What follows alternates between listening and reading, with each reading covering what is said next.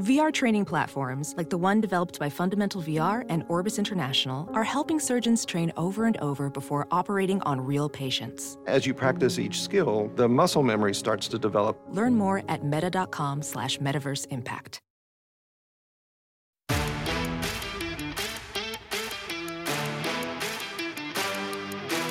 You're listening to the 23 Personnel Podcast, a Texas Tech athletics podcast where food and sports clash at the goal line. Here are your hosts, Spencer and Michael. All right, what is up, everybody? Welcome back to another episode of the 23 Personnel Podcast. This is your host, Spencer, joined by Michael. Michael, what's up, man? Hey, I need one of these tack lights. One of these tack light Max. Did you watch the commercial while we were rolling in? I actually thought I was frozen for a second. No, it was on. No, it's great. It's if you lightly run over it with the outer edge of a very low PSI monster truck tire, it will not break. I guess let's pick it up where we left off. Well, we could skip all the mag light stuff or whatever that was. Tack light express. I'm sure it's supposed to boost your testosterone too. I'll have to ask Doug Flutie if Total T and tack light, they're simpatico. Baylor game ongoing. It is a 2-point Baylor lead, although it feels insurmountable, Michael. Back and forth nonsense. It feels inevitable, like it's going to just be a disaster. Like we're being sustained in this game because Baylor can't hit the broadside of a barn. But here we are, messing around. 12 minutes to go, Texas Tech down only by 2. Yeah. No Warren Washington. Didn't even make the trip, as far as I know, due to illness. Coach McAsland barely hanging on the sideline due to illness. That was a story which we weren't really aware of when we recorded our instant reaction this past Saturday. That was apparently a big story. Except that Lamar Washington was out because he was sick. That was it. That was really the only indication, but then there was a lot of speculation that the entire team was suffering to some extent. Yeah. I'm suffering to some extent. Got a little head cold. You are. You doing okay? No, I'm fine. I feel fine. Need some saltines and some Sprite? I need Red Raider guards to stop throwing the freaking ball into the stands. Unforced turnover. Kerwin Walton, what the F, my dude? Actually, I have to admit that I was afraid that I was causing the bandwidth issues, so I've turned off the game. So I only have the stats on. It wasn't you. It was the stupid board glitched out again. It's back up in record time. So the third iteration of this podcast board, still dealing with the same issue. 2 different computers, 3 boards, tie game. We're all on edge. You're fine. It wasn't you. It did the little glitched out. Anyways, got the game up. It's the sickness game. If Texas Tech somehow wins this game, it will be flu game level infamy here. Infamy is the wrong word, but. So we're watching that as it goes down. We'll get to our instant reaction. We'll pipe in instant reaction if things happen, like when Kerwin Walton throws the ball away, or when Chance McMillan drives and gets a good little bunny to fall to tie the game. That's nice. Your rebounding is trash. You knew you knew it was going to be when you're missing your 7-footer on a team that already struggles to rebound. But yeah, it's been a thing. Anyways, so that's going on. We're gonna jump ahead. We're gonna preview the UCF game. this upcoming Saturday, the 10th, and then get back to instant for tonight. So UCF, excuse me, 13-8, 4-5 in Big 12 play. Ken Palm's 68th best team in the country. Adjusted offense 187, so not good. Adjusted defense 10, pretty good. And tempo 133. Haslametrics has them at 73rd and gives you almost an 8-point projected margin of victory here back at the United Supermarkets Arena. There'll be 3 p.m. Saturday, ESPN Plus. They did just defeat Oklahoma at home by 11. They aren't playing now or this week. This is their little midweek bye, so they'll get a full week off. We'll be off for the week. So if they had any illnesses running through the team, they'll get that chance to recover. Players to watch, Michael. Jalen Sellers, averaging more than 17 points per game, and Darius Johnson, more than 13 points per game. Yeah, there weren't a ton of offensive highlights to pull from on this team. You know, I think the thing that worries me the most is that adjusted defensive rating. I mean, the number 10, that's nothing to sneeze at. In the Big 12, they are averaging 65 points allowed per game, which is third in the conference. Houston, of course, is insane, and they're averaging 54 points, giving their opponents only 54 points a game. Iowa State, number 2 with 62 points, and then UCF, number 3 with 65. So, this Tech offense has struggled a little bit, but hopefully coming back home after this, this road stretch is going to be a good shift for them. Hopefully they'll be full strength again. And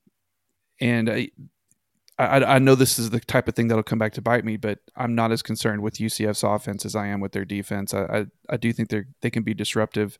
You're seeing what Baylor can do to Tech right now on turnovers, forcing good players to make bad passes.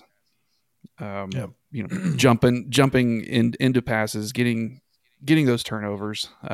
So I do think that that's something that I'm a little bit concerned with, but it could be an ugly game. I feel like this might be one of those 55-50 kind of games. We'll see though. Yeah. So Baylor's averaging turning the opponent over 13.3 times per game. Texas Tech, through about 3/4 of the game, has turned it over 8 times. So they are on track there to turn it over right around Baylor's average. UCF forcing 15 turnovers per game. But they also turn the ball over a ton themselves, more than 13 turnovers per game. Their assist to turnover ratio is under 1. Yeah, Michael. I think since we've been keeping track of that this season, I think that's only happened one other time, and I can't remember who the team was. Yeah, they are 0.9. Texas Tech, Baylor 1.4, Kansas 1.7, BYU I think was the 2.0, UCF 0.9. Not good. But they are scoring 72 points per game, giving up 65. Texas Tech before tonight scoring 77, giving up 68. UCF shoots only 41.5% from the field. Texas Tech shoots 46. UCF like pretty close in terms of like what they allow teams to shoot because their own offensive output is so low. But they allow teams 40.3 points. 40.3%. Texas Tech allows 42.6. Texas Tech defense is not where it has been, but UCF not a 3-point shooting team. They're not good at 32.6%. But they allow teams to shoot 33. They get to the free throw line a ton. Like Baylor, Kansas State, they average more than 22 free throw attempts per game. Texas Tech about 19.5. They're shooting about 71% from the lines. Texas Tech almost 78%.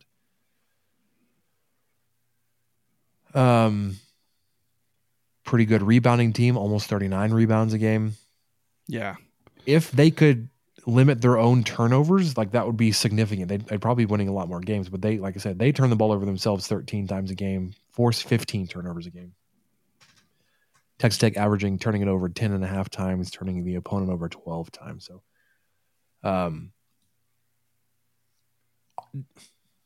your offense versus their defense, I think, is where the matchup is. Well, did I say that right? Or was that backwards? Well, I mean, I don't know what point you're trying to make. If your defense can hold them to their average, you're going to win this game. Yes. I agree. I mean, I think this is a really good matchup for an ugly game.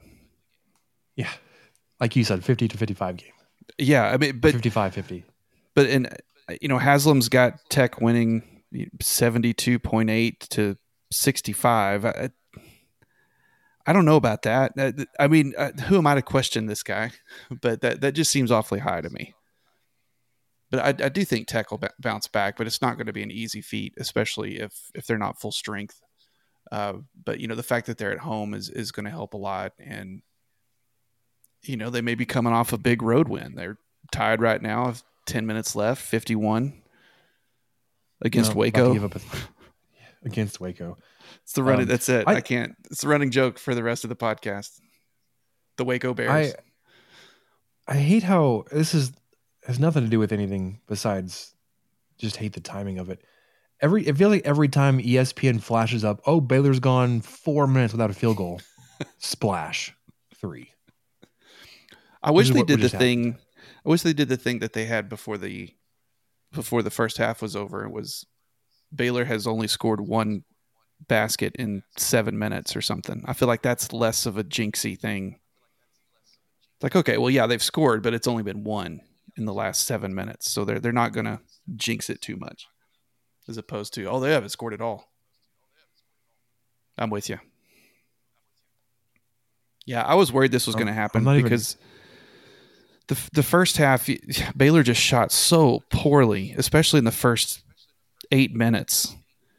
And it just seemed like that's not going to be sustainable. And Tech shot lights out in that first stretch. And it just, we might be seeing the inevitable, as you mentioned when we got started. Pop throws a really bad pass to Kyron Lindsey. Lindsey's ankles.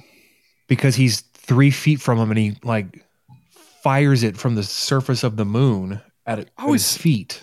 I always hated when guards did that. Guards did that to me all the time. They'd throw it at my shins and then look at me like I'm an idiot for not catching it. Like, my guy. Oh my gosh. This isn't going to work. Kyron Lindsey, grow some nuts, dude. What the hell did you just do? You just let this dude dunk right over you. Easy on Lindsey. He's played 18 minutes. His career. I understand depth issues. Like you're forcing him into action, but dude, put your hands up or something. He just stood there. You let the 7-footer who can't handle the basketball drive around you like it was a Sunday afternoon, man. You just watched it happen. He didn't want to get his foul. He's already got 4. We don't got a lot of guys left. Fouls? Yes. Good Lord, dude. Jennings is on the bench right now with 4. And Lindsey has 4. Those are our bigs, man. We're gonna finish this game with 5 freaking guards. Probably. And each one of them is gonna throw the ball into the stands. Because that's what our guards do. 11 turnovers. 11. In the 3 minutes we've talked about it, they've committed 3 more turnovers. I feel like Lindsey was coached on that to not foul out. There's 9 minutes left. Do not get your 5th foul right now. Maybe they knew that. That's probably why they drove on it. Some kind of resistance. He did. Bump chests.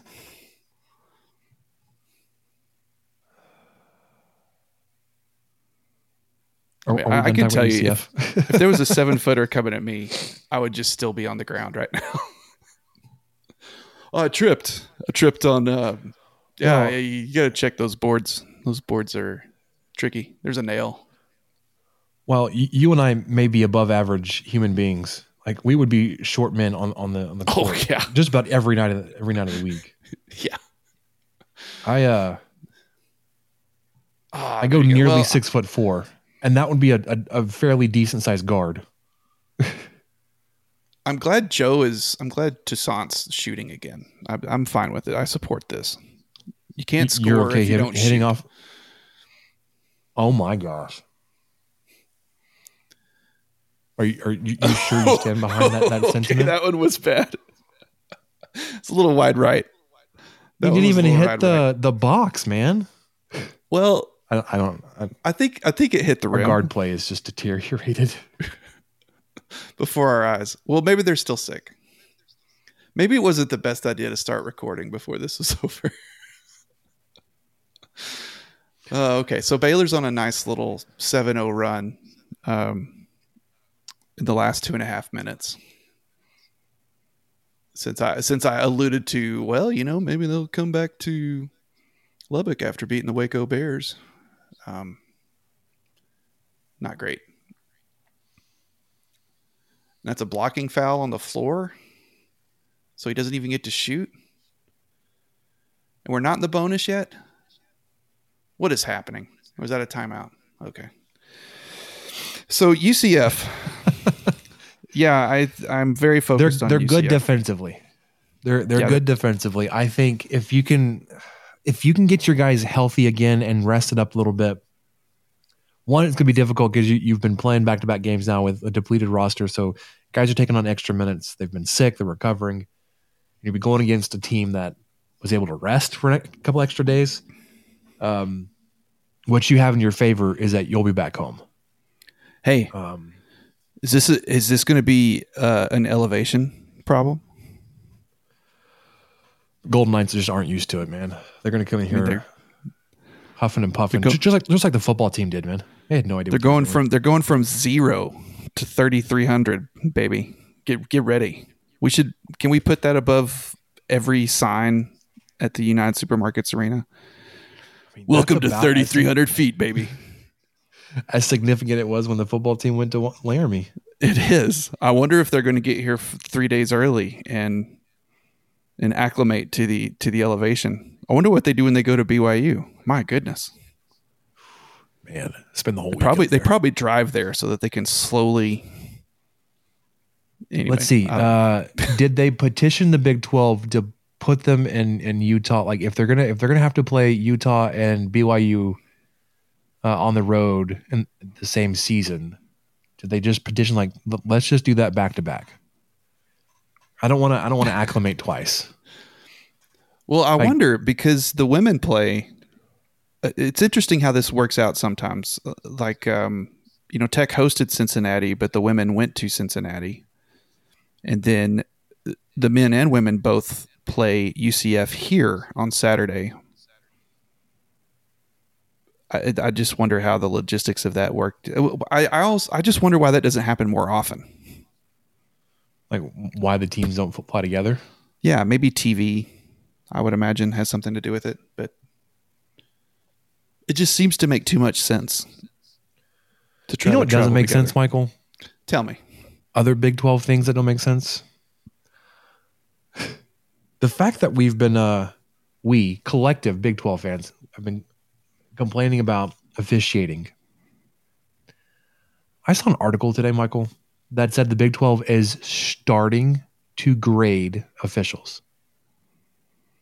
It is 2024. We've been complaining about this for years. Coaches have been getting hundreds of thousands of dollars in fines. Where that money goes, I would also like to talk to you about that. Like, what is the Big 12? What are they doing with this? Because I feel like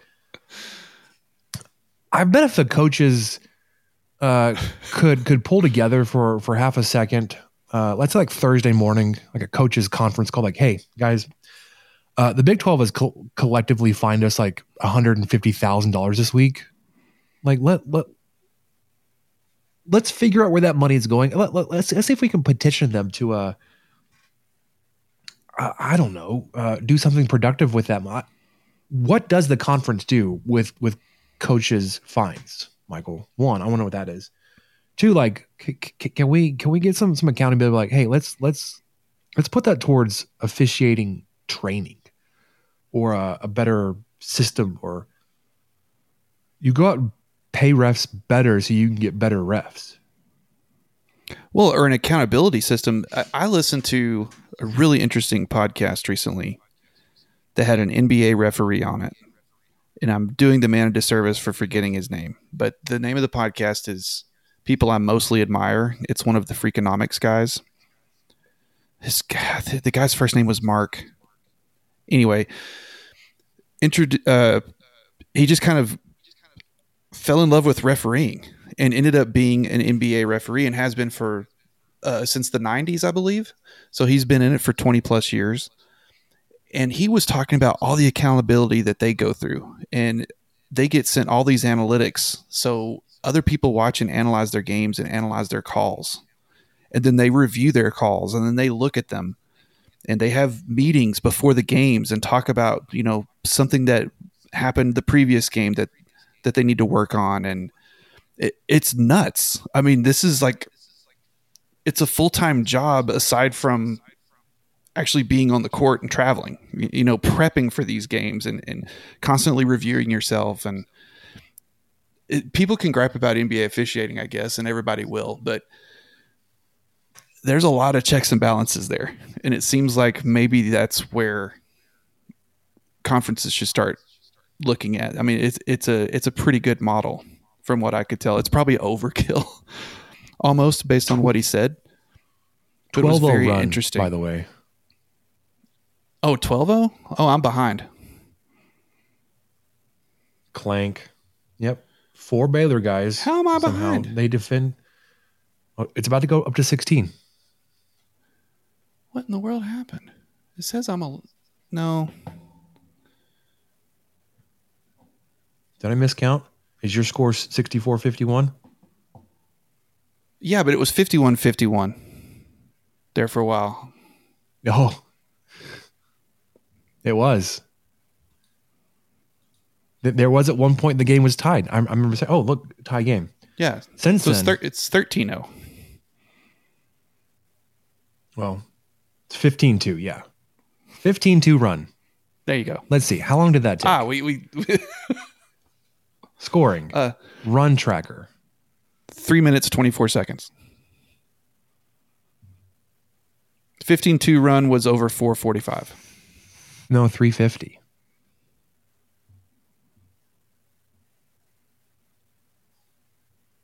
I've got a 3 minute 50-second elapsed time. 13-0 run for Baylor. I love this for us, man. We knew it was coming. It was messing around and being tied. We're like, this is, and then this doesn't feel good. Not a good place to be. Yeah, their following first half, UCF. Baylor's first half. Sorry, they shot. They still are bad at threes right now. Oh no, they're not. They're 66% from three in the second half. They were 23% in the first. They've already made almost more threes in the second half than they did the first. Anyway, so after UCF, should we talk about? Oh wait, I want to bring up one thing about the Baylor game. This camera angle is fine. What is everybody griping about? We just like to rag on the Waco Bears. It's so it's high and close to the court. Yeah, it's fine. I can see everything. It's actually kind of nice because of ESPN's gigantic ass score ticker. I can see all 10 players the whole time because of the angle.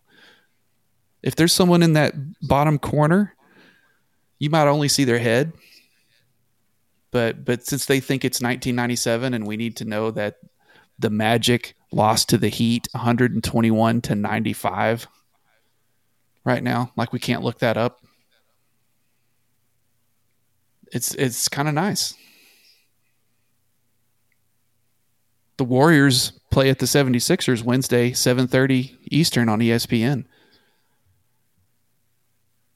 Got bailed out there. Good gravy. Oh,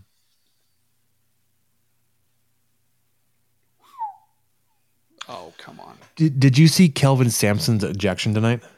No, I heard about it, though.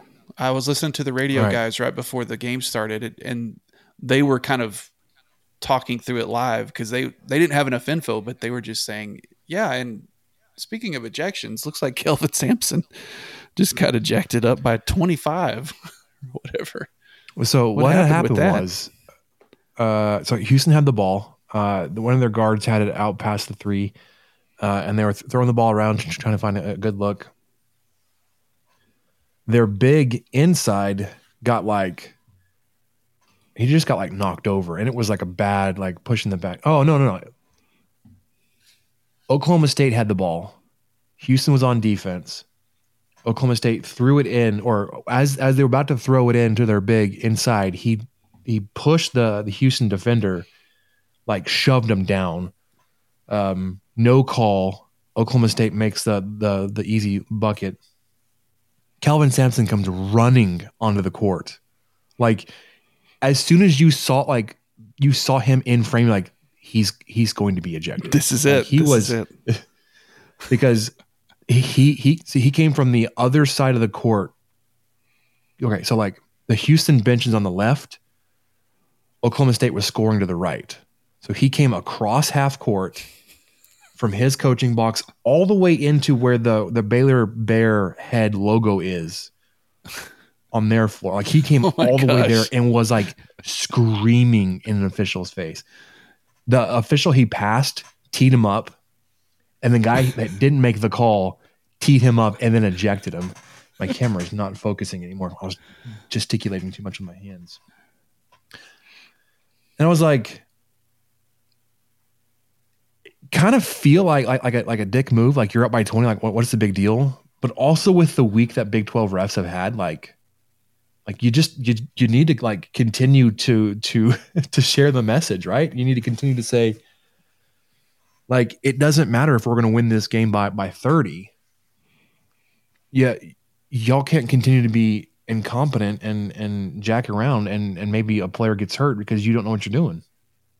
Well, yeah, you've got to protect your guys. Absolutely.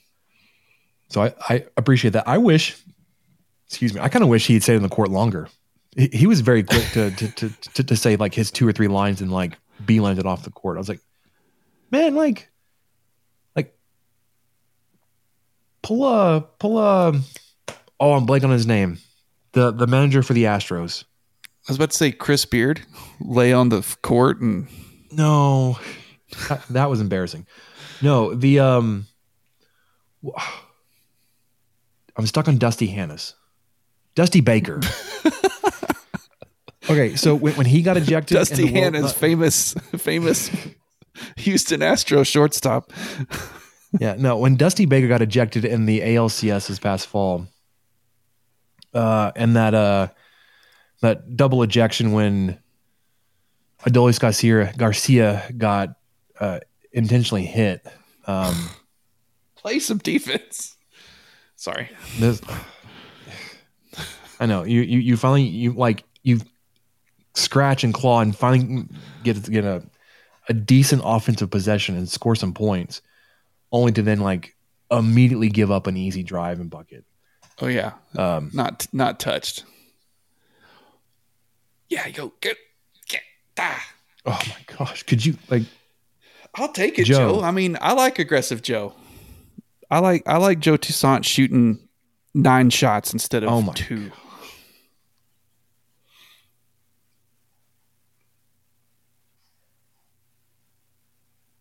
Do we want to talk about Kansas?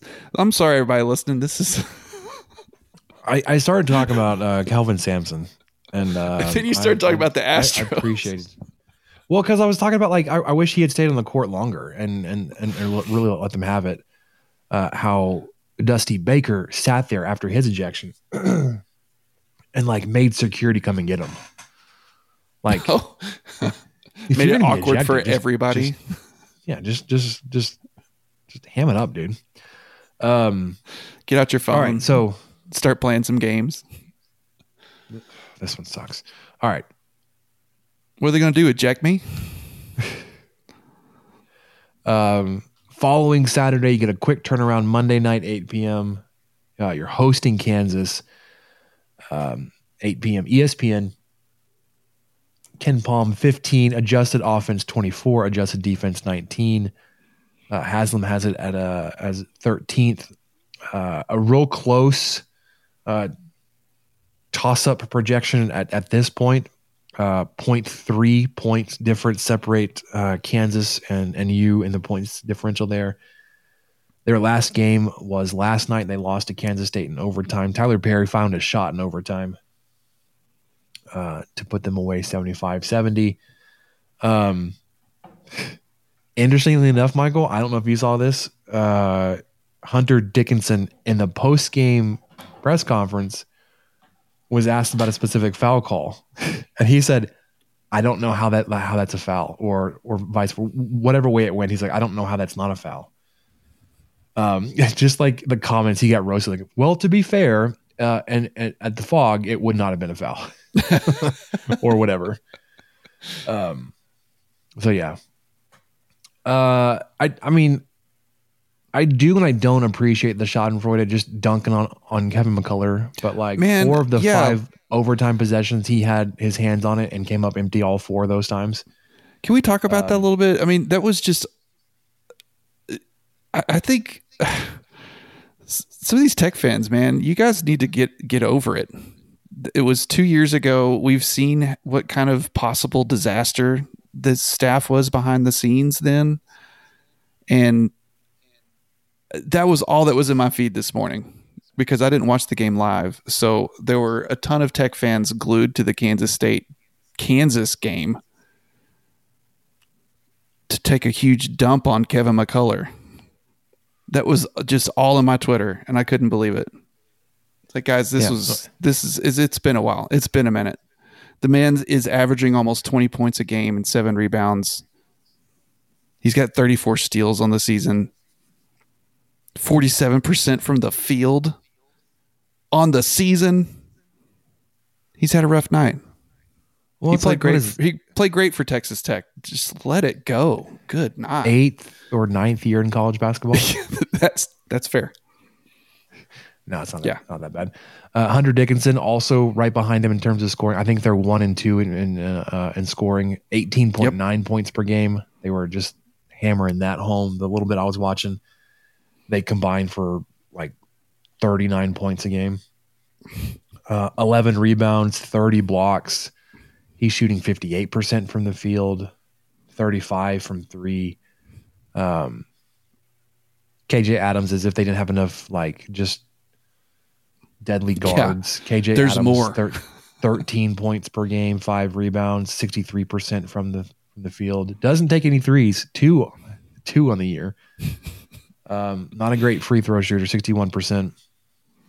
And then Kansas always seems to have this kind of guard, like crafty, fast. You would think he would like score a whole lot more points than he does. DeJuan Harris, 7 points a game, but 7 assists a game, 36 steals, and shoots 45% from 3. Yeah, so he's obviously not shooting a lot from beyond the arc, but he's lethal when he does. But almost 7 assists a game, Spencer. Facilitator. He's going to find the open guy. He's going to make you pay. This offense is nuts. I know that you with probably that kind of facilitator. They as a team, they shoot 51% from the field. That's where I was going. Yeah, 51%. 36 from 3. Yeah. They average 37 rebounds a game. They're about even in terms of turnovers themselves versus what they force the opponents, just about 12. We talked about their assist to turnover ratio, 1.7. So, hey, McCaslin, I think down 12 with 2 minutes to go is a little late to be trying to push. Oh my gosh. Isaac just airballed a corner 3. I mean, I think since he told the crowd to hush, he's made like 1 basket. And Tech has collectively made 4 or something like that. Maybe don't like. Oh, and then he's late on a closeout. Luckily, he misses an open 3 shot. But come on, Chance! He rattled in. All right, down by 9. Thank you. Down by 9. Let's go. Right where we want him, Michael. We have no timeouts, and we're down by 9. Baylor has 4 timeouts. Not worried about it. The Waco Bears Waco Bears have got a lot of things coming to them. So I don't feel really good about this Kansas game. How do you feel about it? Do you think there's? I mean, they host Baylor Saturday, so we'll have a direct comparison, a direct close comparison. So they host Baylor Saturday, 5:00 on ESPN. So those of you who are really interested in seeing if Kevin McCullough plays poorly, you'll have to make sure you time it to where you don't miss the end of the Tech game. Because I know there might be some people who would rather see that than the end of the Tech game versus UCF. Yeah. I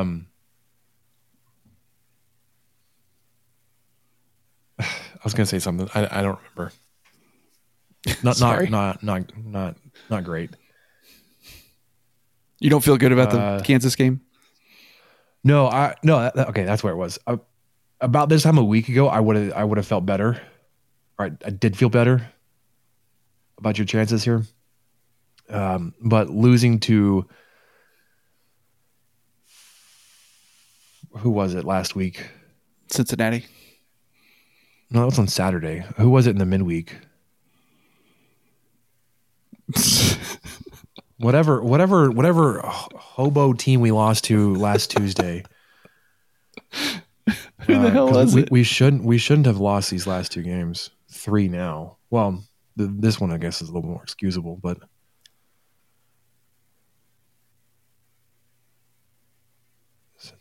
just go back to January. It's TCU. Oh, there we go. Yeah. You should hobo team. Well,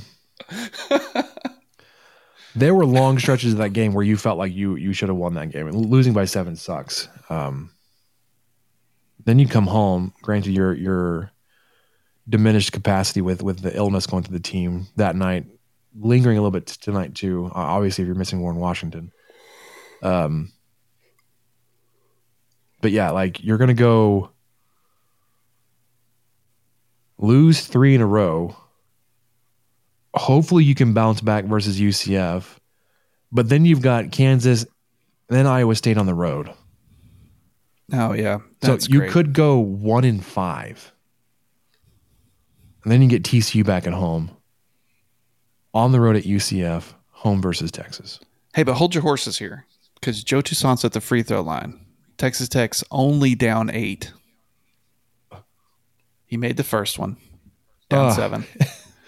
With a minute and back and 5 seconds. Yeah, that was a I did not mean for the pause to be that pregnant. It just took a while to get to find where it needed to go. Find the net. Toussaint on his second one. Again, Tech with no timeouts. Swishes right. That one. Down 6 with a minute. 2 possession game. 2 possession game right now. 1:05. Tech's only shot 6 free throws this half. Hit 4 of them. Baylor shot 12. They've hit 10 of them. Excuse me. Little full court pressure here. Okay. And a foul. All right. And that's the double bonus, so they'll be shooting 2. Okay. Is there anything else we can talk about? while this game wraps up? Because I'm nervous about this game. I have nervous energy. We were looking ahead and not understanding what this sketch is going to look like or what it's going to do to us next. This little stretch could prove to be just deadly. Like it could knock you out. Like you get I guess a break when you host TCU, but not if Micah Peavy shoots 90% from 3 again, or all the crap that went on in Fort Worth that helped that. You would think that that's not a repeatable performance, but who knows? You don't play defense, so you do then travel on the road to UCF. Yet Texas, who seems to be surging after Rodney Terry threw his horns down fit. Well, and then they lost to Iowa State tonight at home. Yeah, well, they were talking about how Iowa State was a meat grinder. Corn grinder.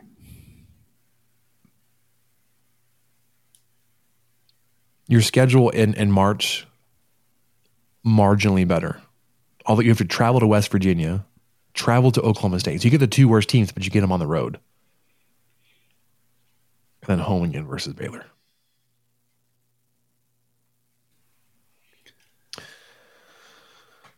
So Texas Tech's down by 8 again. It's a game of runs, Michael. The double bonus. Drained them both. I know it's skipping around a little bit, but I'm going to rant again about the net rankings because once again, guys, figure it out. Is Kansas State a Q2 or Q3 win? Make up your mind, Quad Gods, because last week Texas Tech was 1-0 in Q2 wins and 3-0 in Q3. And this week they're 0-0 in Q2 wins. They haven't played a Q2 team all year, but they're 4-0 in Q3. Come on. Kansas State just beat Kansas. Are they Q2 or not? How often are the quad rank of the net rankings updated? I don't know. I only check them every Tuesday.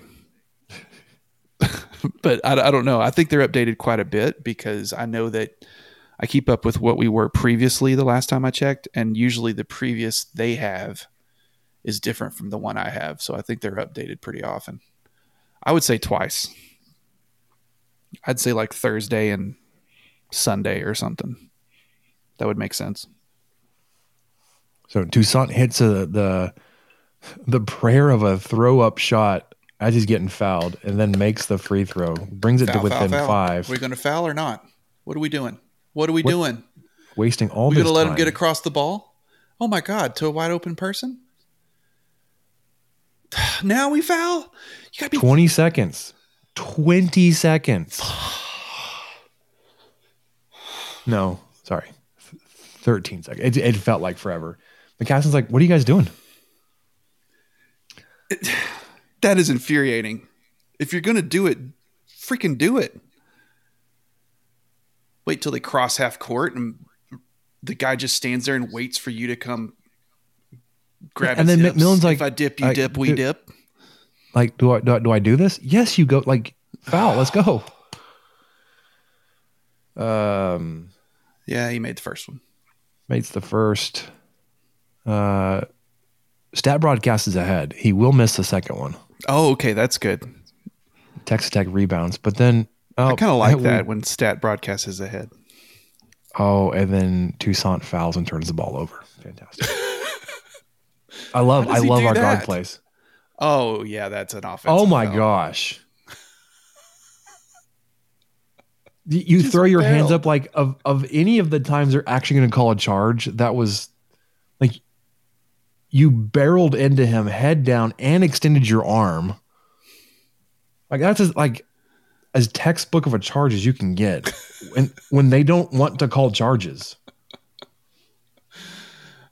Oh, this fan doesn't believe it. He's like, oh, what are you doing? What? That's bad.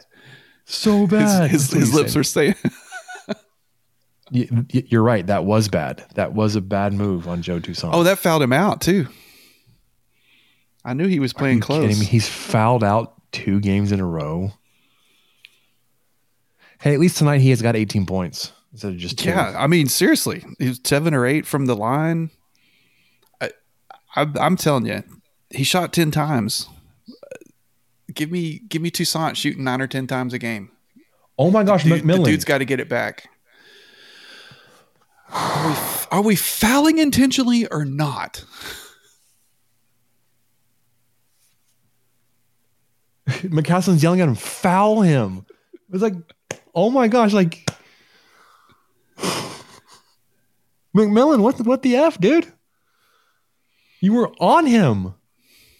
This is infuriating to watch this just collapse. And not that like you were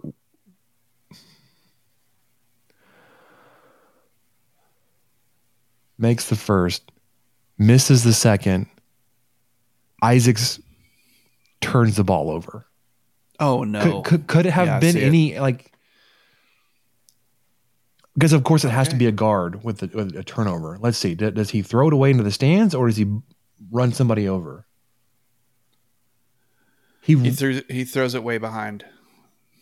McMillan cutting to the basket. McCaslin just screamed, "What are you doing?" Oh, and then D5 or foul, but we let 8 seconds run off. We can't. Oh, and it went to another player. Oh my gosh. Just stop fouling. This is horrendous. Like, this is so bad that like you're obviously trying to intentionally foul, but let's let them run off 10 seconds at a time. Okay, so they missed the free throw, but Baylor dead ball rebound. What? I don't know. It's about to go final. Well, there, final. 79-73. That's pathetic, dude. The way that this team can't like figure out how to end a game, like everybody knows you foul. Like you're in the position to have to foul. Why are we letting them run so much time off the clock? Yeah, and then at the end of the game, we just let them run it out. But like the 3 possessions before that, when you were trying to intentionally foul, oh, the handshake line was brutal. Scott Drew is giving people the elbow. I'm going to confess something, Michael. I have no idea how long I've been talking to myself. I was looking down. Mine did that thing. Mine did that thing that it did to us a while back where it said I lost internet, but I was still streaming the game. Same here. So I have no idea what that means. And then now I see that there's 2 of you. You can't see the second of you, but there's 2 of you. But oh well. So instant reaction time. Do we want to talk about this game that much?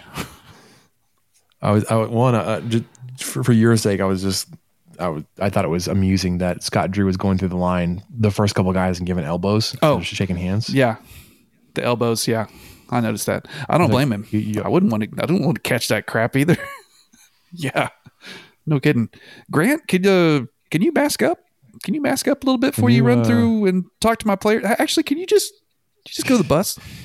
Hey, Grant, I need you to give like a close hug to every single one of their players and tell them how much you miss coaching and playing for the University of Baylor. Just get right up in their face and tell them what a meaningful experience it was for you. Yeah, 30-something years ago. Try some water.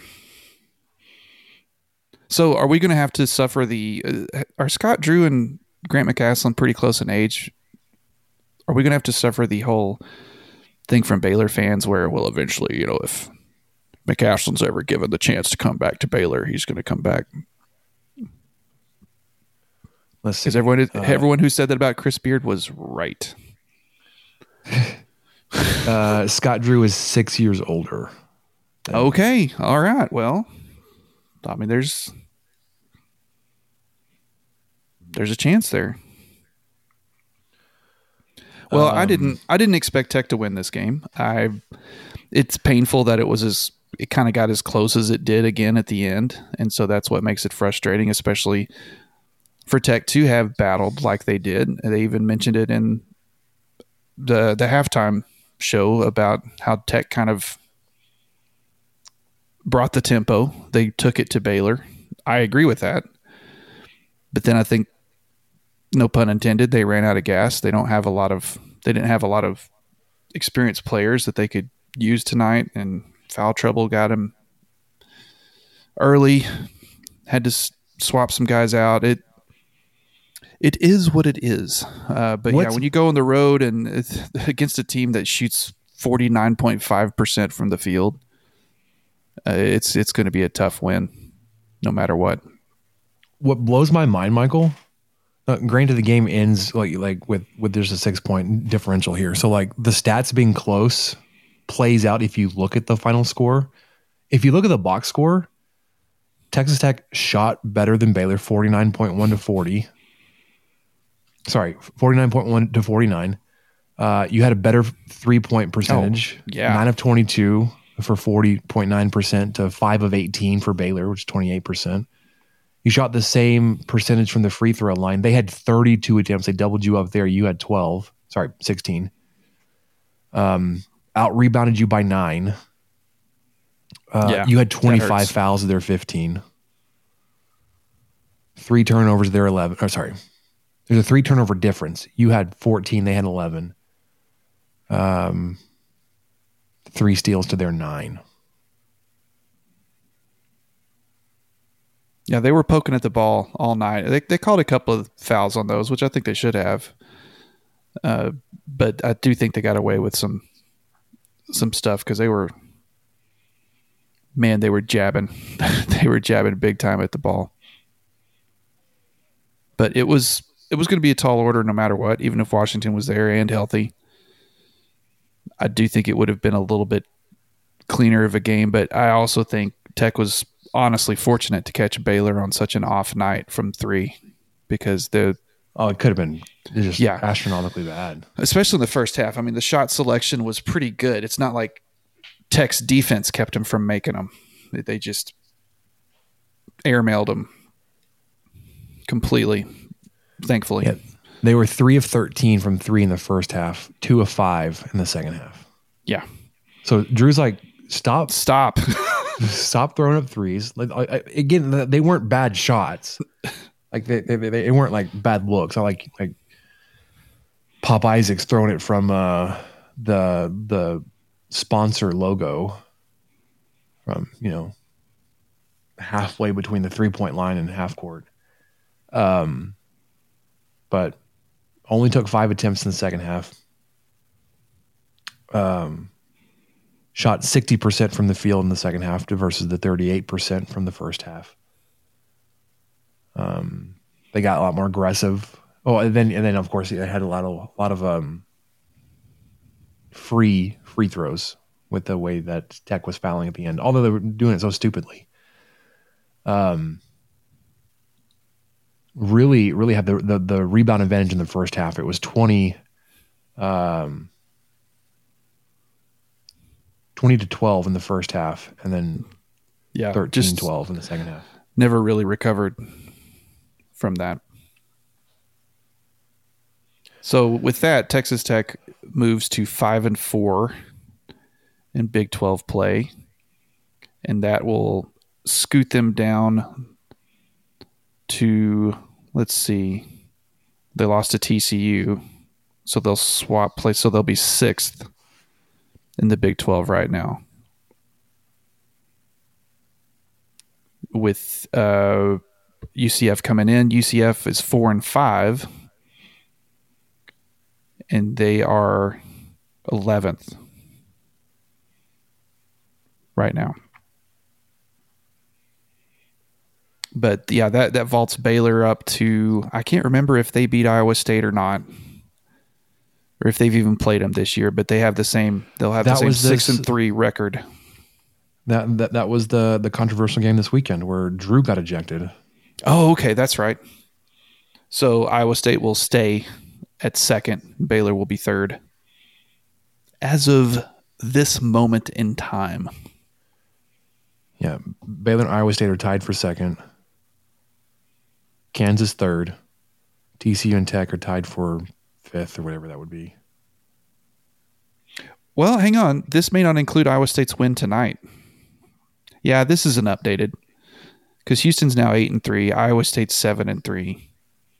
Baylor's 6-3. Never mind. I was looking at the Big 12. Yeah, come on, ESPN. Come on, Yormark. Let's update the basketball standings. Let's get together a little faster. Let's talk about football for half a second. Yeah, what's some weirdness happened. Offensive line coach Stephen Hamby. It was reported and then confirmed not returning in 2024. Fired Correct. on Monday. What do you make of the timing of this? Well, Monday's a weird day to fire somebody. I have no idea. What are they even doing now? Recruiting? Well, had you not filled your class with the early signing period, National Signing Day is tomorrow, but you're done.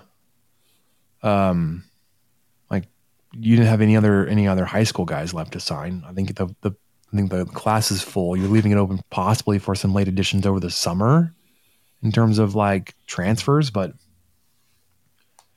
yeah, so you're out recruiting. You're hosting. You had a camp this weekend. You had a bunch of guys on campus. Rumors are there was some strife this weekend that he was either not there or not there when he was supposed to be, or he was late. I don't know, but he was seen at like the basketball game or whatever it was, hosting some players. But then yeah, Monday it's like, it was broken on the boards by like not staff. It was some random guy. It's like I'm hearing smoke that Hamby might be out. Yeah, which everyone's going to go in February. Like what? On a Monday afternoon, like okay, dude, and then it comes out like staff's like, actually, we're starting to hear the same thing. Well, and you start to think, well, what happened? Did he get in trouble with the law, or did something happen this weekend on this big recruiting weekend? That because weird timing, right? So now you're in the market for a new offensive line coach. Yeah, and I have a quick update from Don Williams' article that was posted in the Discord, in the Gambling Gauchos Discord. I think Rob actually posted it. A Tech athletic spokesman said Hamby was terminated without cause. So under the terms of Hamby's contract, Tech must pay him 70% of the remaining value of the deal in monthly installments beginning a month from the termination date. The buyout obligation, however, is reduced dollar for dollar by Hamby's earnings from any subsequent job during the term of the contract, which runs through January 2025. So any money he makes at his new job reduces Tech's Correct. buyout obligation. Okay. Yes. That's fairly favorable for Texas Tech. Right. Assuming he gets a job. Yes. And they will only have to pay him 70%, but, he could just hang out for a year if he wanted to. But I know that's not how coaching works. It's not good to just... And I feel like the longer you're out, the more likely you are to fall off of everybody else's board. Yeah. But it's very interesting. So candidates, you were talking about that before I interrupted you. Sorry. Well, I don't have any candidates. Oh, okay. I don't either. I got nothing. I'm not on the offensive lineman scene. I don't know who's available in freaking February. I mean, you would think if coaches were to be moving, I think a lot of people a lot of head coaches and directors of personnel want everybody in place until signing day is over, so you don't get any last minute weirdness of poaching or tampering or anything like that. So you may see a few more guys move around at the end of this week with the second day of the signing period coming around tomorrow. Well, I don't know. I don't know who you want. I don't know who you can go get. I just wanted to bring it up since it's Tech related, and you're in the market for, like I said, for a new coach. It's interesting as all get out. I saw a lot of people saying there's only one possible candidate, and it's Brandon Carter, and he's already in town. He lives here. He still, and he does. He trains and coaches because my nephews train with him. I used to see him at Zach's club, but I had no idea it was him because he's like 100 pounds lighter and doesn't have spiky hair and eye black. Yeah. I mean, besides him being like 6'7", that too. And like no, I was like, pounds. That's a big dude. I bet he played somewhere. Yeah. Oh, he played at my alma mater when I was there in the stands as a student. Okay, my bad. I've seen him play. Yeah. So I don't know. I'm not tied to having a Texas Tech guy there. I think can we get the mayor? Can we get the mayor to come back and maybe he can? I know was a defensive lineman, but he could learn how to coach offensive linemen. Are you talking about the player, the mayor? Yeah. Well, why am I blanking on his name? Is it Hutchings or is it Bradford? Which one was it? I was counting on you. Oh gosh, to know for sure. Jalen Hutchings also played running back, so let's have him be the run game coordinator, offensive line coach, run game coordinator. Yeah, he knows something about that. Yeah, that side of the ball. All-time leading rusher for the Forney Jackrabbits, which I'm making up, by the way. He's not, but he was a Forney Jackrabbit. Great mascot. Top tier. From a school right down the road from my alma mater. Briefly, Michael, did you see the UIL realignments? Do you have any thoughts on that real quick? Oh, no. It was? Man, I meant to look up. I got to see where my Merkle Badgers landed. Well, no, I saw some discourse about it, but I really don't know, especially in the Metroplex. I know very, very little about what that means. So feel free to enlighten me. Well, see, I want to see that updated. Okay. So for 6A in the Metroplex, just that is not helpful at all. The UIL website has like an interactive map, and it's like that doesn't. I want to just give me the names.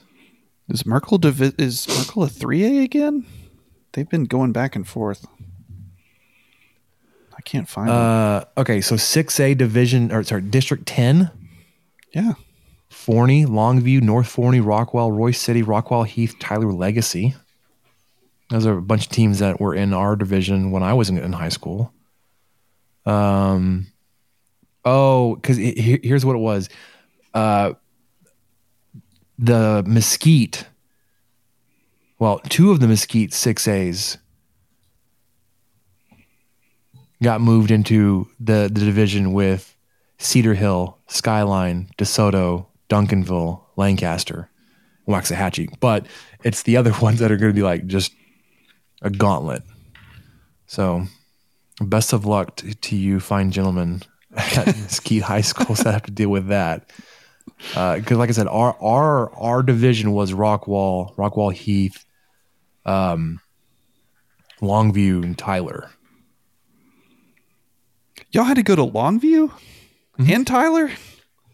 Yeah. It was an hour and a half drive. Oh, that's right. Which is short compared to some of the drives out like what it is now. I mean, of course it was. Yeah, that's not that far from the Metroplex. I don't know what I was thinking, either from where I grew up or where I live now. And I was just thinking, my goodness, that's Louisiana. Yeah. District 2 is Midland Legacy, Odessa, Permian, San Angelo, and Friendship in terms of 6A.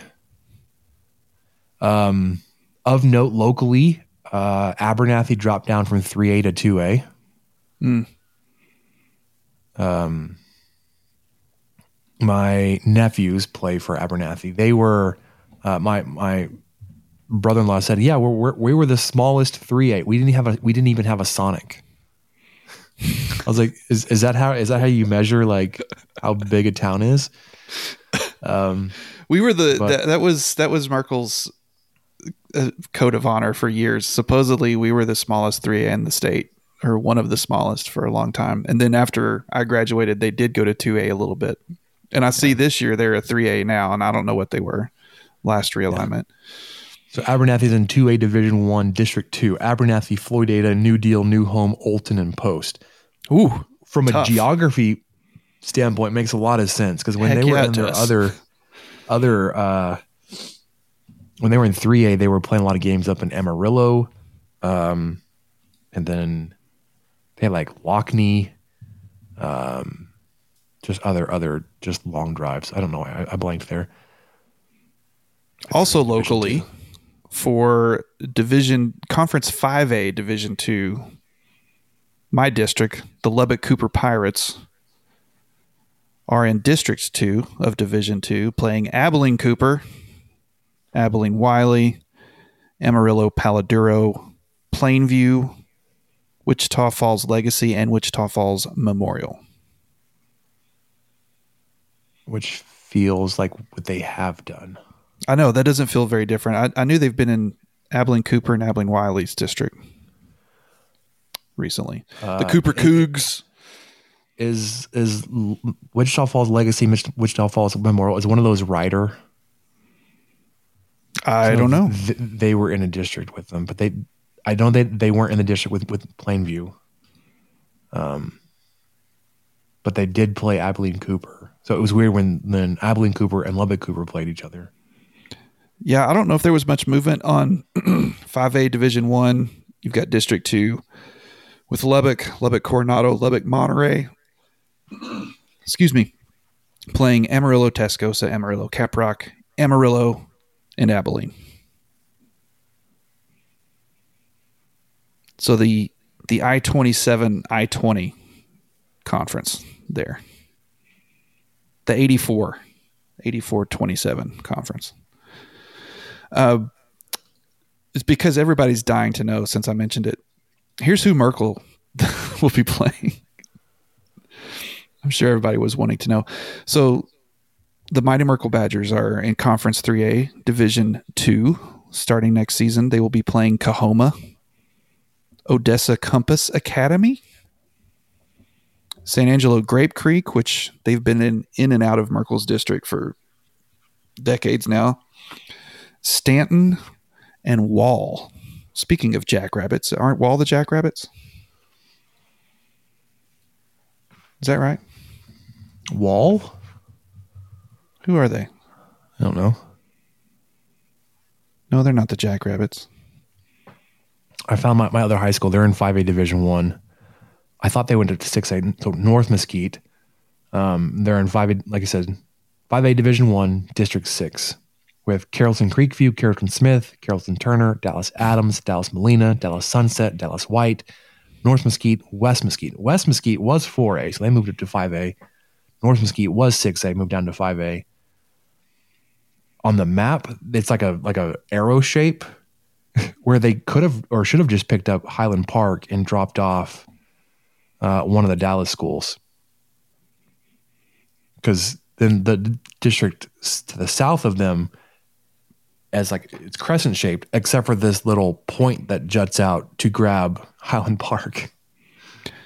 It's the Wall Hawks, by the way. I knew everybody was screaming in their car. But tell me, so how many games do you play in a district with that many teams? Is it a round robin? Or are there kind of some divisions or something? That just seems like a lot of district games. I think you don't play everybody. That would make sense. I don't know how because there are going to be some districts that are bigger than others. Like the one I was just going off had like 8 teams in it. Yeah, we have a 7-game district schedule. Yeah, others only have like 5 teams in the district. You only have a 4-game district schedule. Yeah. Okay, that makes sense. So I don't know. I just was just curious if you had kept up with your alma mater, see how they'd moved. I truly meant to. I'm glad that you asked, because that gave me the chance to look it up. Because when all that was coming out, I wanted to check, because it's always been interesting to me. Yeah. We will not have a baseball update this week. We're going to do it next week. Update preseason previews, all that kind of stuff, predictions, and then get you ready for the weekend series in Arlington, home of the world champion Texas Rangers. Yeah, the world champion Texas Rangers. Don't look at my hat now. The one more thing, just because I said Arlington, it cracked me up. I heard it this morning. So Dallas was not selected for the World Cup final, but they're going to host the most number of World Cup matches. And I say Dallas, I mean Cowboys. I know. I was Stadium. about to say, how many will Dallas, Texas host? None. Here's the thing. Apparently FIFA has a rule that their stadiums can't be corporate sponsors. So they won't be able to call it AT&T Stadium. They're not going to call it Cowboy Stadium. What are they going to call it? Dallas Stadium. Oh, that is hurtful. That is a shot to the heart of all Tarrant Countyans, Arlingtonians. It's like they're not even in apologies Dallas. To Chase if he's listening, and his dad. Apologies to the viceroy of Tarrant County, Kyle Jacobson. That is not fair to the citizens of Arlington. Yeah, to get lumped in with Dallas, but come on, Dallas Cowboys don't play in Dallas; they play in Arlington. Yeah, but they're the Dallas Cowboys. They're the Dallas Cowboys of Arlington. Yeah, like the Los Angeles Angels. Yeah, that's exactly it. Yep, I got it. All right, let's wrap this up with what do we learn, Michael? What do you say? Okay, yeah. What did we learn, Palmer? I don't know, sir. I don't know either. All right, we both have food updates. You want to go first? I do. I would like to declare that I am so back. I've got the I've got the pork butt mojo back, man. The last couple I did were lackluster. One of them I strayed from the injection, which was how could you? I don't know. It was not good. Since you turned me on to that, I also strayed from it once. I was like, nope, never again. Never again.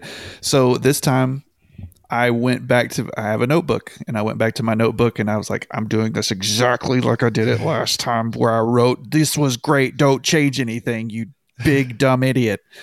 And then the next time I was like, oh, I don't think I really need the injection. Yeah, you do. You do. It's fantastic. It helps. It makes a big difference. So good. Sauce is truly optional, which I love sauce. I love barbecue sauce. Mm-hmm. But with this, I did pork butt, and then I did mustard as a binder. I put this Carolina rub some butt seasoning on it. That's my go-to. That's all I use for pulled pork. It's a mustard-based kind of vinegar, spicy seasoning. And it turned out great. I think my thermometer is kind of weird, so I left it on.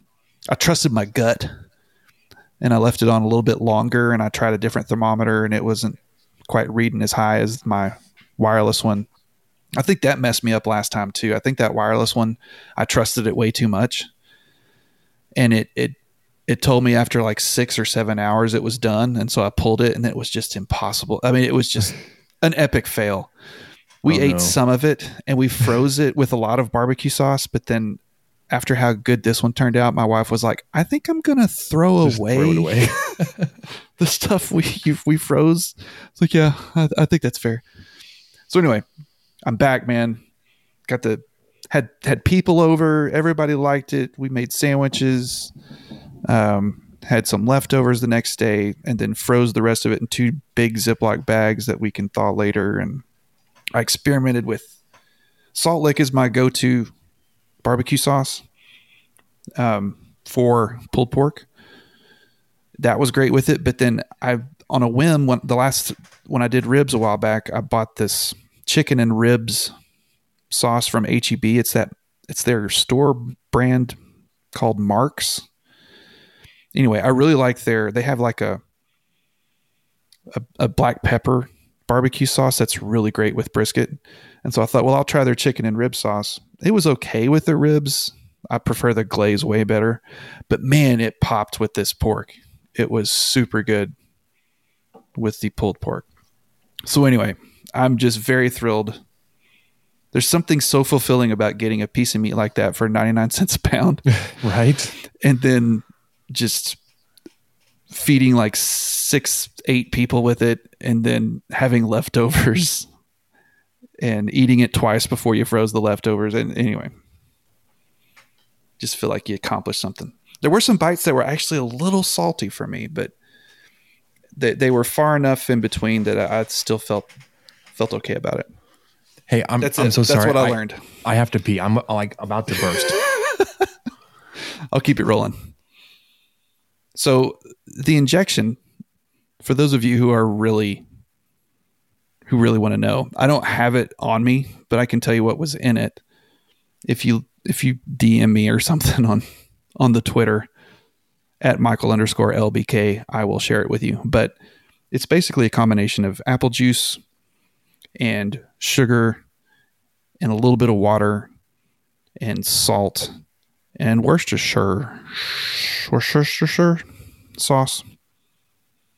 And then you just take that, inject it into the pork butt, basically while the grill's heating up.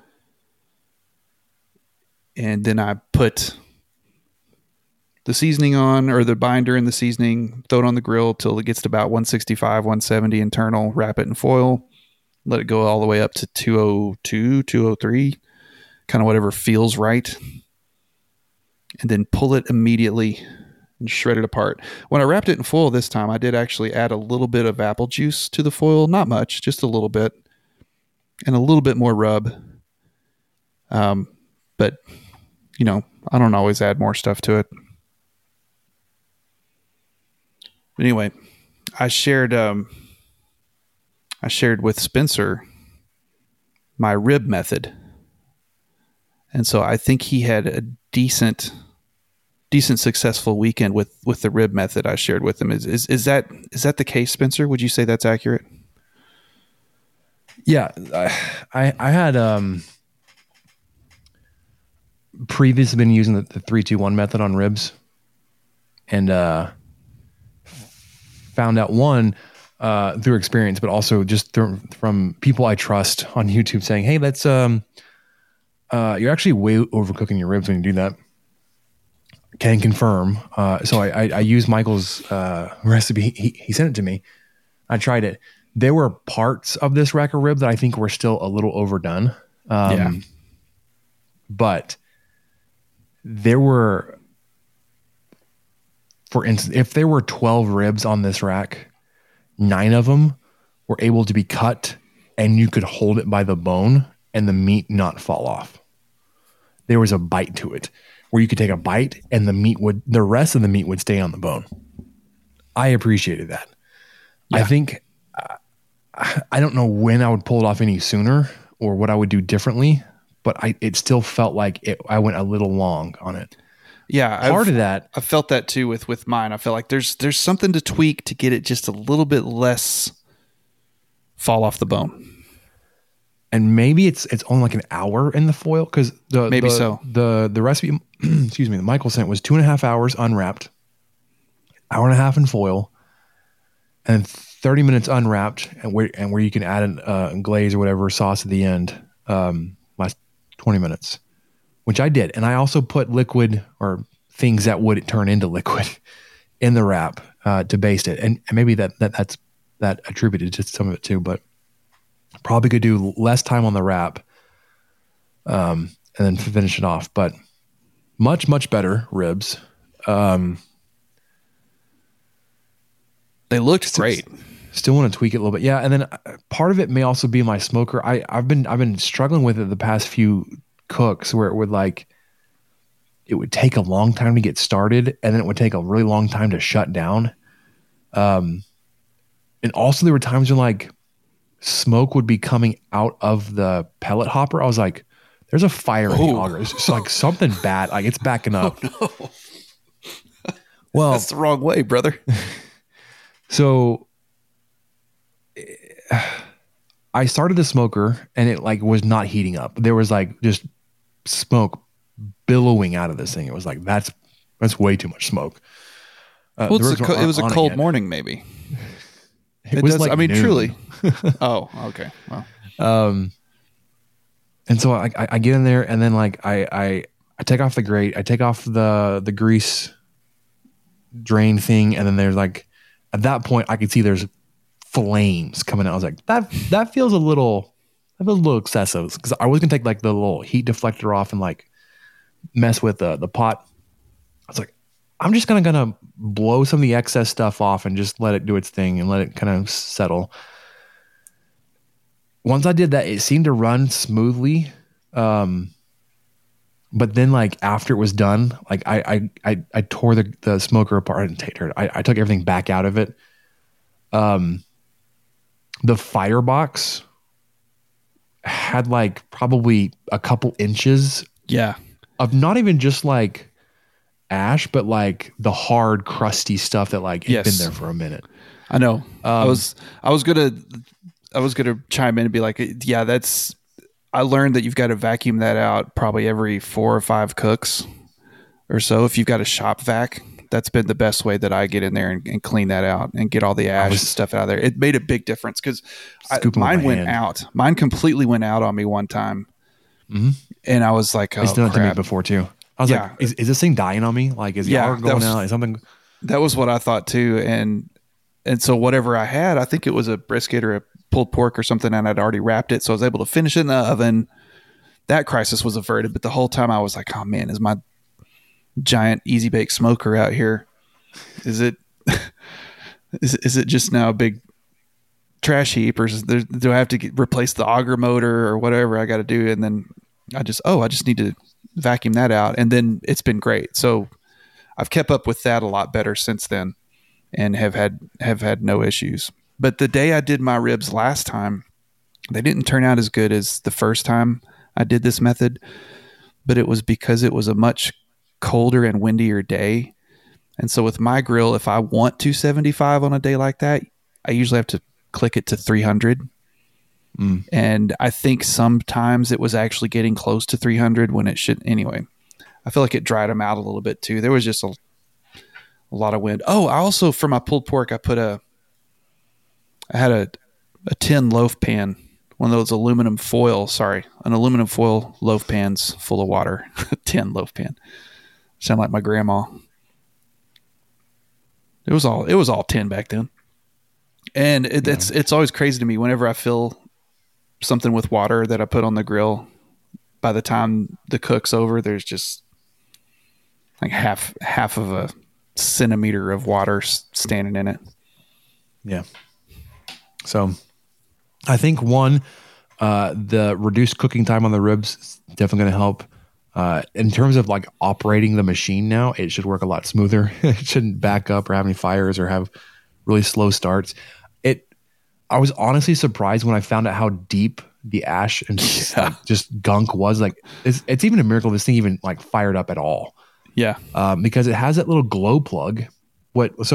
I'm sure they all work the same way, right? They auger the pellets in from the hopper on the side in this little tiny pot, and there's a little glow plug that'll start it, and there's a fan in there. And that's about it. And then as the temperature drops, it feeds more pellets in there, and whatever. Yeah, and the fan kicks in more, and yeah, it was like covered, like caked. It's like there's what. How is this thing even still operating? Like it was impressive. Like I'm honestly impressed. I have a knockoff brand, Z Grills brand, and I've had it for 6 years now. I've cleaned it twice. The second time was this weekend. The second time was Monday. You use it quite a bit too. I mean, I've been using it good. I probably use it more. You use it way more than I do. Started losing weight when we started, for whatever reason, we started smoking a whole lot more when we were doing that and meal prepping, all that kind of stuff. It's easy to, like, if you're talking about the pulled pork, you can just make so much food at one time. I probably use it more in this past 8 months than I did in the 5 years before. Mm-hmm. Anyways, long story short, not really that short. Clean your grills. Clean your grill. I think it'll probably run a whole lot smoother. Check your fire pellet pots. Yeah. Next on the list to smoke is going to be a brisket. So I'm glad I got all that kind of figured out now. Oh, yeah. I've been dying to do another brisket. I haven't done one in probably a year or two now. The next on my list, though, is wings. We've got some wings planned. Stupid chair is creaking so much. I don't get it. Like every time I just adjust. It's not what you're thinking, guys. Get your mind on the gutter. All right. I've never had to take a mid-episode pee break before. Just throwing that out there. Never had to I got to go. I think I have once. Michael was talking about his pulled pork. I was like, I'm going to piss my pants. Oh, then it's going to happen. I was just dancing over here oh, you it's radio gold, man, because then I just talked more in depth about my pulled pork while you were gone the whole time. And see, I was trying to get to a stopping point. I was going to try to pause the recording on the board, and I paused it. Then you kept going. I was like, but we're still recording on Riverside, so I'll just go back and use that. And when I sat down, when I meant to restart the board, it shut it off. I was like, whatever. Yeah. So I'm trying to drink a lot of water, but dang, it hit me. An hour and a half in, it was you're done. Yes. Or bladder will hold no more. Anyways, that'll do it for us in the 23 Personnel Podcast. Wrapping up our previews for UCF and Kansas games coming up Saturday, Monday. Instant reaction to the just bad. It was just the way it was going to go. It just, as most Tech things do, you were tied and you felt like you were in the game and you weren't. But you lose tonight to Baylor 79-73. Back home Saturday, Monday. Yeah, that'll do it for us. For Michael, I'm Spencer. We'll catch you guys next time. Thank you for listening to the 23 Personnel Podcast. Help us out by subscribing, rating the show, and leaving a review. Follow us on Twitter at 23 Personnel, Spencer at PuntSuck, and Michael at Michael_LBK. Be sure to catch the next episode. And until then, guns up and let the tortillas fly.